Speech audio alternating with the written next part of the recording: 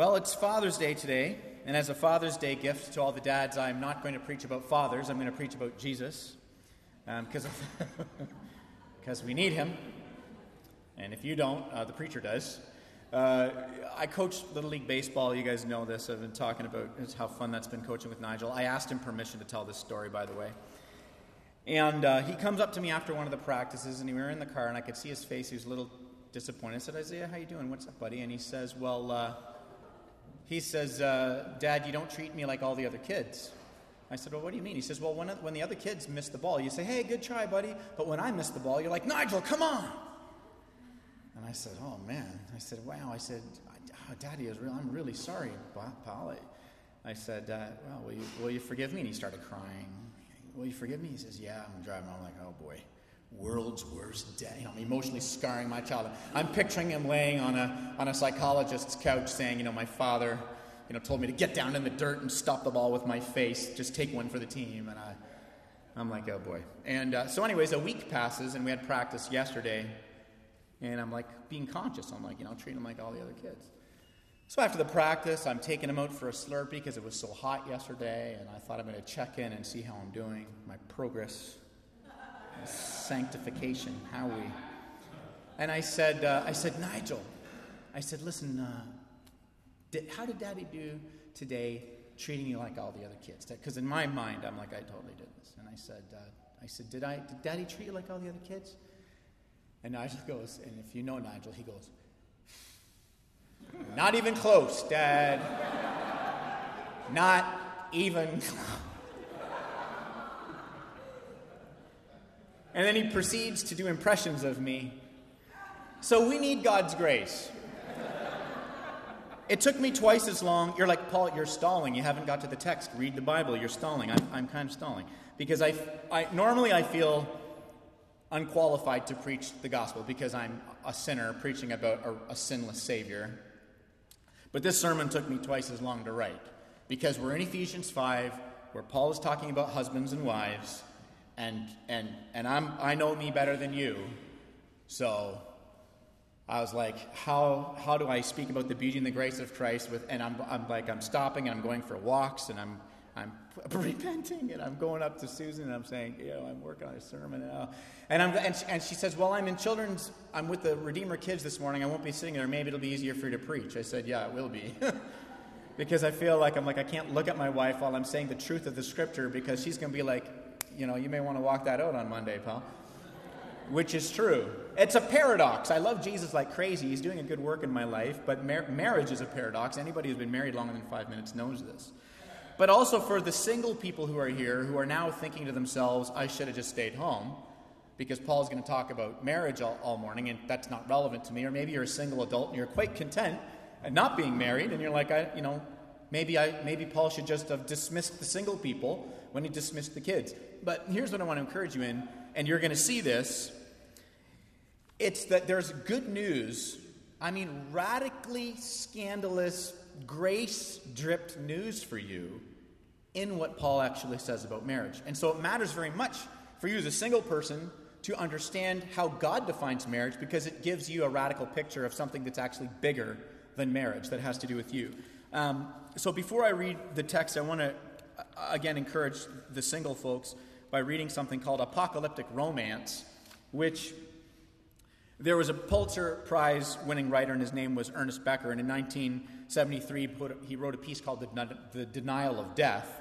And kind of what he was saying was, in this piece I'm about to read to you, was people used to look to marriage for things like, security and stability, but they would look for meaning and value and identity in spiritual things, for something transcendent beyond culture. But as culture progressed, and of course this is 1973, the culture was kind of saying, well, you can't really be sure about spiritual things. You can't really be sure there's an afterlife. You can't put your hope in the fact that this life isn't all there is. And so as culture kept focusing in saying, no, there is no God and there is no afterlife, this life actually is all there is, then the natural shift from a relational, romantic, sexual point of view was, well, then that means I have to garner all my meaning and my identity and everything out of these relationships. And so this is what he writes. The love partner becomes the divine ideal within which to fulfill one's life. And all spiritual and moral needs now become focused in one individual. In a word, the love object is God. But man reached for a thou when the worldview of the great religious community, overseen by God, died. And after all, what is it that we want when we elevate our love partner to the position of God? We want redemption, nothing less. So, of course, the problem when we pull God out of the scenario of romance and marriage and sex is that you're left setting up this human being who's destined to disappoint you. And you set up this little God, and then that little God you end up crushing the God because it can't give you what only the grace of Christ can give you. And so we come this morning to Ephesians chapter 5 so we can see the grace of God and his grace through this text. And prior to this, as I've said every week, you say, Paul, why do you do this every week? I have to.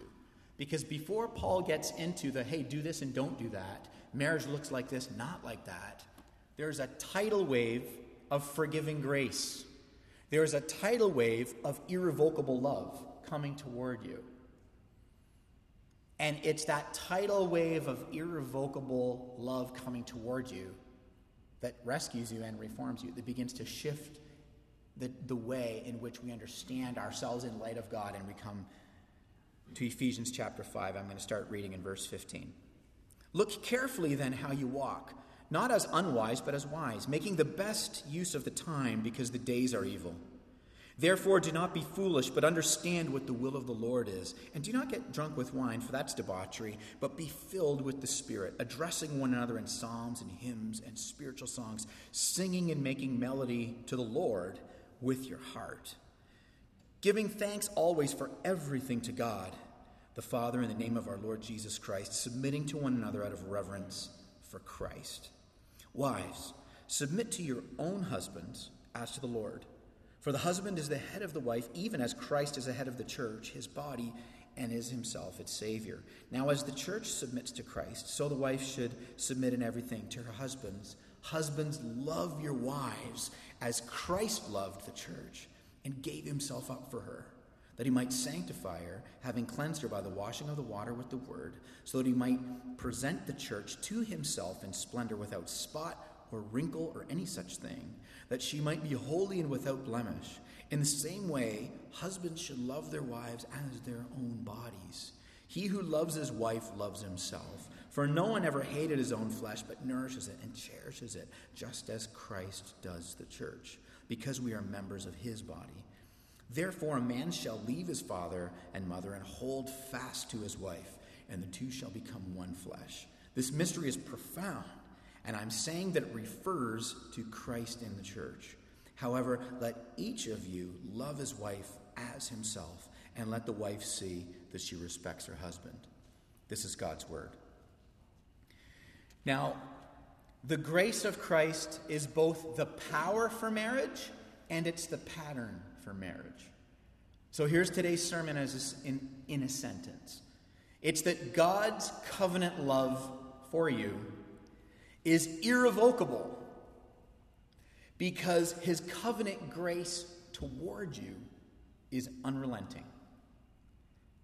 His covenant love for you is irrevocable. His covenant grace toward you is unrelenting. That's the picture of how he loves, and so that's how he defines marriage and creates a picture that's bigger than marriage itself. And this is what we're going to go to, and this is what we see. So the reason that we started not just with this, classic controversial statement where it says, wives submit to your husbands and husbands love your wives. I backed the text up to give you the context, because in the Greek, that sentence that says, submit to one another out of reverence for Christ, is actually the last sentence in the clause in the Greek, and it's actually setting up everything Paul says about marriage. It's the tone of it.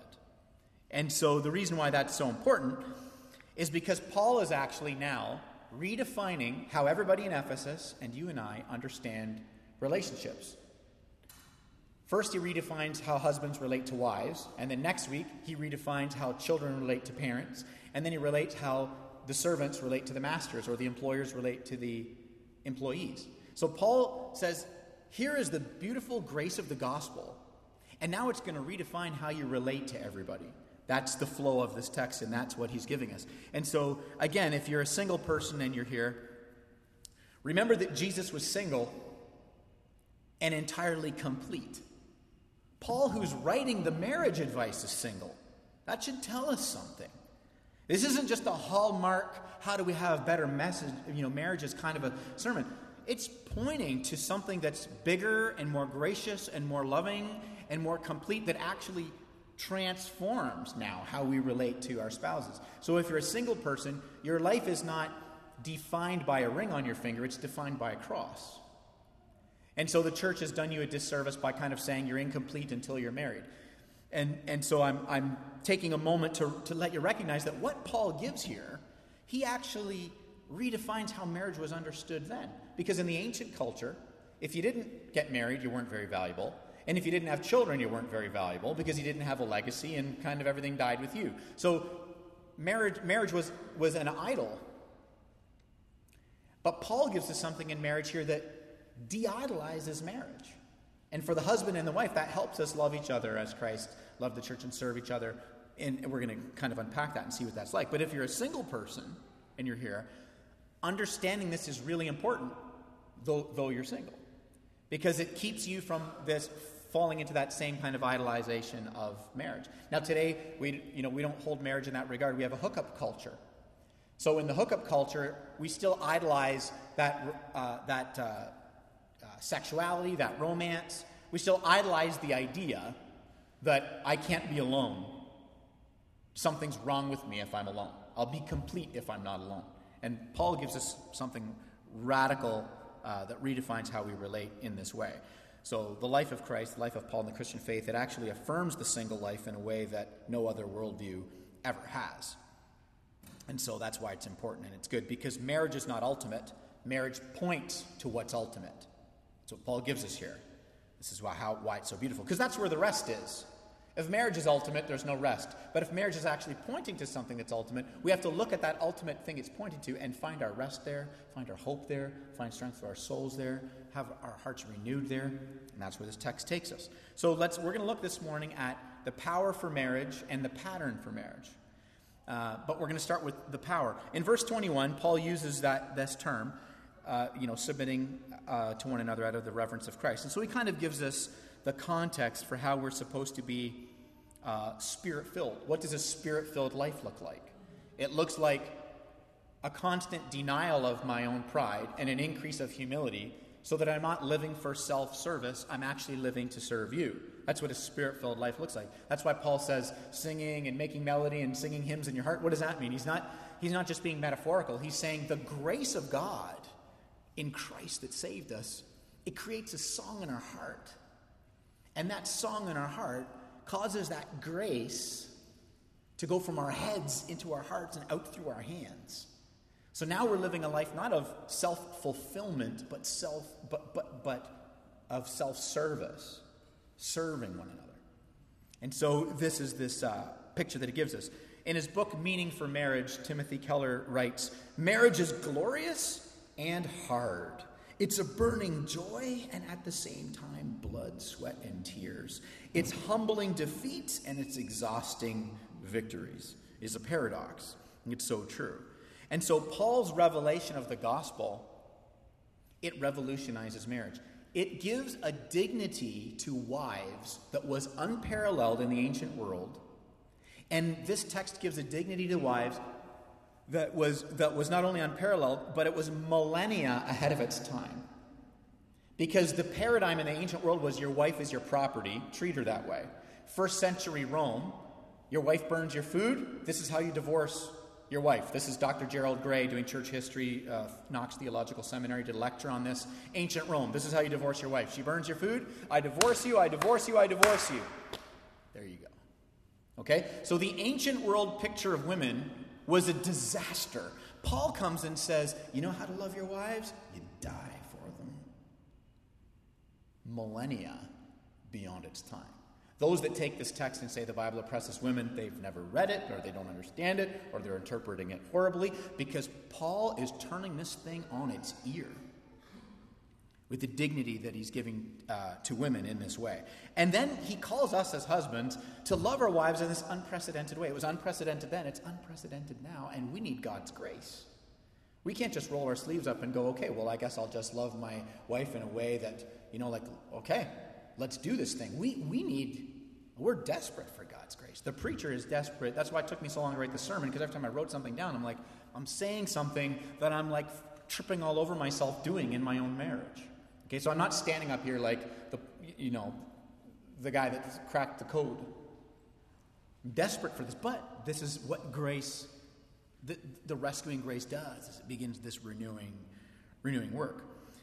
And so marriage is this commitment of self-denial, not self-fulfillment. So again, if you're single, you want to think about that. Because if you've got two people looking for self-fulfillment who get married, that platform is not good. But if you've got two people that are willing to live in a place of self-denial, which of course only the gospel can do, because our natural disposition is not self-denial, it's self-fulfillment, then we're actually approaching our marriage in a completely different light. And if you think about what Jesus said in Matthew 16:25, he says, if you want to gain your life, then you should lose it. And if you lose your life for my sake, you'll gain it. In other words, if you seek happiness over me, you get neither. But if you actually seek me, you get both. You get the happiness, you get the fulfillment, because your heart is reoriented. Because you have to teach your children to share. You don't have to teach your children to be selfish. What parent in here ever sat their kids down and said, I need to explain selfishness to you? Because you're not getting it. You know how you keep giving all your toys, to your friends to play with, and how you keep sharing your treats with your brother and sister? I just want to educate you. There's also another option, and the other option is no parent has ever sat their kids down to explain selfishness. Because inherently, we're living a life not of self-denial. But that's actually what marriage is founded on, because marriage is an ultimate. It's pointing to the ultimate, which was this ultimate gracious Savior who gave himself an ultimate picture of self-denial for us. It does something to us. And so we have this amazing picture. And that's also why, if you're a young person and you're desiring marriage is good. Being driven to be married is not good. Because the desire for marriage is healthy and beautiful, but to be driven to be married is you're on that road of making marriage the ultimate thing, which it isn't. And crushing your spouse because they're never going to be what you need. So it isn't. But that's why in 2 Corinthians chapter 6, Paul says to the Christians, don't marry anyone unless they share their faith in Christ. Paul's not trying to be narrow. He's not trying to say, I'm a cosmic, I'm just going to try and spoil your life by saying, instead of there being 100 eligible people, now there's 6. Oh, great, thanks, Paul. What he's trying to do is it's a gracious and loving and saving command to say, find someone else that shares the value that they're not actually going into this to be fulfilled. You have to find somebody who shares the value that they're actually going into this to deny themselves. The basis of this beautiful marriage, which is obviously pointing to Jesus, right? Which is where this goes. And so that's why he makes this huge, declaration in this regard and in this way. And that's why he prayed those two prayers, which I keep referring to over and over and over, because unless we understand the grace that grips our hearts, there's no power for any of this. This is the power for marriage, and we're desperate for it. And maybe you're here and your marriage is strained. Maybe you're here and your marriage is dead. I have good news. God's really good with dead stuff. He's a restoration expert. Resurrecting the dead is his jam. It's what he does. It's his business. And so it's not by you trying harder, but trusting more deeply. It's not by you rolling your sleeves up and saying, okay, this week is going to be better than last week on the basis of my sheer willpower. Because if you're anything like me, husbands, that's never going to work. But it's hitting our knees. It's counterintuitive, the gospel. Oh God, would you change this selfish man who wakes up every morning and the factory, default setting is me first. But the good news of the gospel is this. There's new mercies every morning because we need them that often. His grace is fresh and new for us every morning because we need it that often. I'm not a grace graduate preaching to those who are going to graduate in grace one day. I have to wake up every day needing the grace to say, oh God, would you do it in me? And if you're a wife and a spouse, it's the same thing. It's, oh God, would you do it in me? And if you're a single person desiring marriage, then it's, oh God, would you do it in me? Because I'm predisposed to be searching and hunting and looking to and fro for someone to fulfill me. Which is going to be, anybody who's married longer than 5 minutes will tell you, don't do that. They're going to let you down. Anybody who's been married longer than 5 minutes knows we all marry the wrong person. Okay? We all marry the wrong person. Okay, spoiler alert, you've married a human. Okay?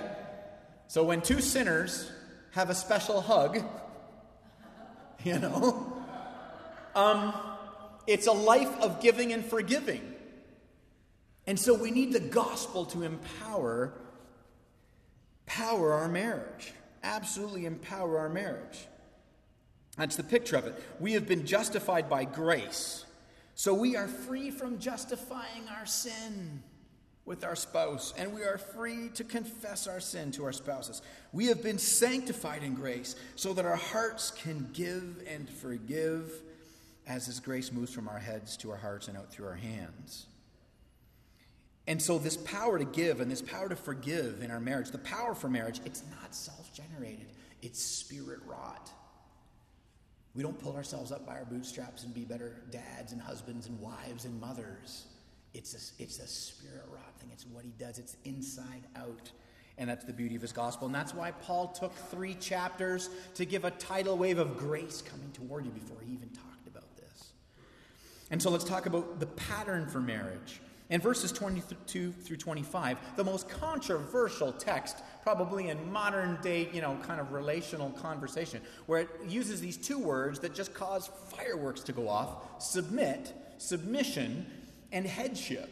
And so I want to take a minute. I'm just going to go head on at this, and hopefully it will serve you, and hopefully it will help you. We have to take these things together to understand them. If you tease it apart and say, no, let's just look at the wife, and what's she supposed to be up to, and how does that look, and let's look at the husband. If we dissect it like that, we've lost the simultaneous serving. And Paul is giving this in the framework of Christ's grace, which is going to play out in a marriage like a simultaneous serving. I mean, it's a mess because we mess it up with our sin, but so it's always imperfect, but it's also increasing.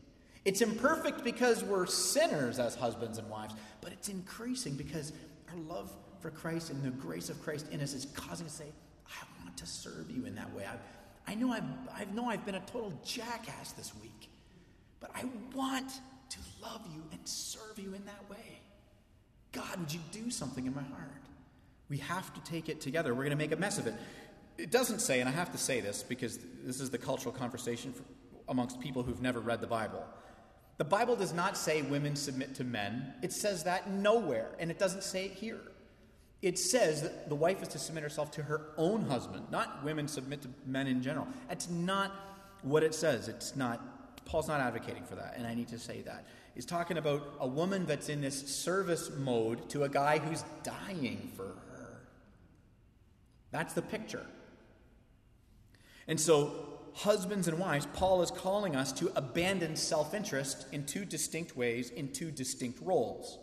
So the husband has a role and a way to serve and love his wife, and the wife has a role and a way to serve and love her husband, but it is a simultaneous serving in 2 distinct ways. And it's important that we get that or we mess it up. Again, Jesus is the picture of this. Jesus submitted as his wife submit. Jesus submitted. In the garden, we see him submitting.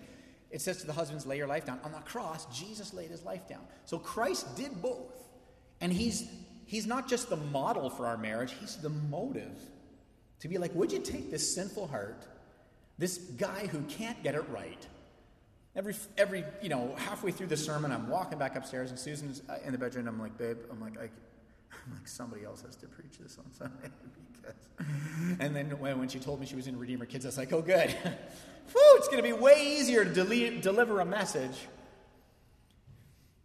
of a sinful vessel that needs the grace, if you're in Redeemer Kids. So thank you for being there. So this is what he gives us. Now, there's 2 ways to erase the grace. There's 2 errors the church has always done because the church is full of sinners and there's sinners in the pulpit. We're not exempt. And when we get on some sort of a theological hobby horse or we get on our own personal kind of paradigm, we make a mess of this text. Here's two errors, and they erase the grace. The first error is to interpret headship to mean the husband gets his own way. That's your interpretation? If you think headship means the husband gets his own way, that doesn't look like Christ the cornerstone. That looks like Fred the Flintstone.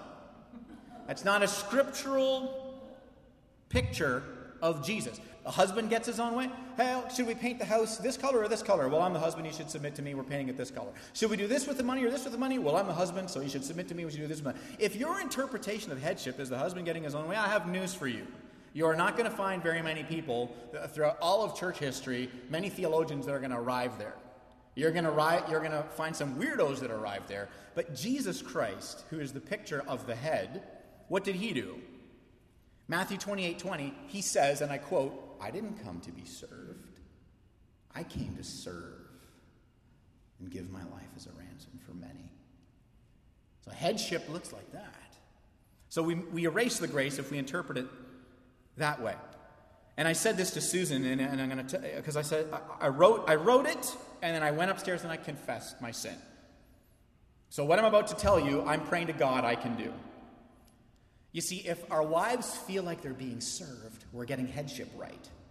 If our wives feel like they're our servants, we're getting headship wrong. If our wives feel like they're being lovingly served, we're interpreting this well. But if they feel like the waitstaff, not even close. So that's the first error. Here's the next error, because of course, history's made a mess of how we treat women. The church has made a mess of how we treat women. So liberal theologians go, well, I have a great idea. Let's just say that this is a cultural command, and let's just erase headship all. So the first mistake is to interpret headship poorly, and then the next mistake is to erase headship and say, no, there's no headship. Instead, let's have marriage be a two-headed monster with two people looking at each other saying, you're not the boss of me, you're not the boss of me, you're not the boss of me, you're not the boss of me. And then we've erased the grace in that ditch. That's not the picture. In fact, and I already said it, but I'm going to say it again, when people say, well, Paul, this whole business of headship, that's cultural. No, it isn't.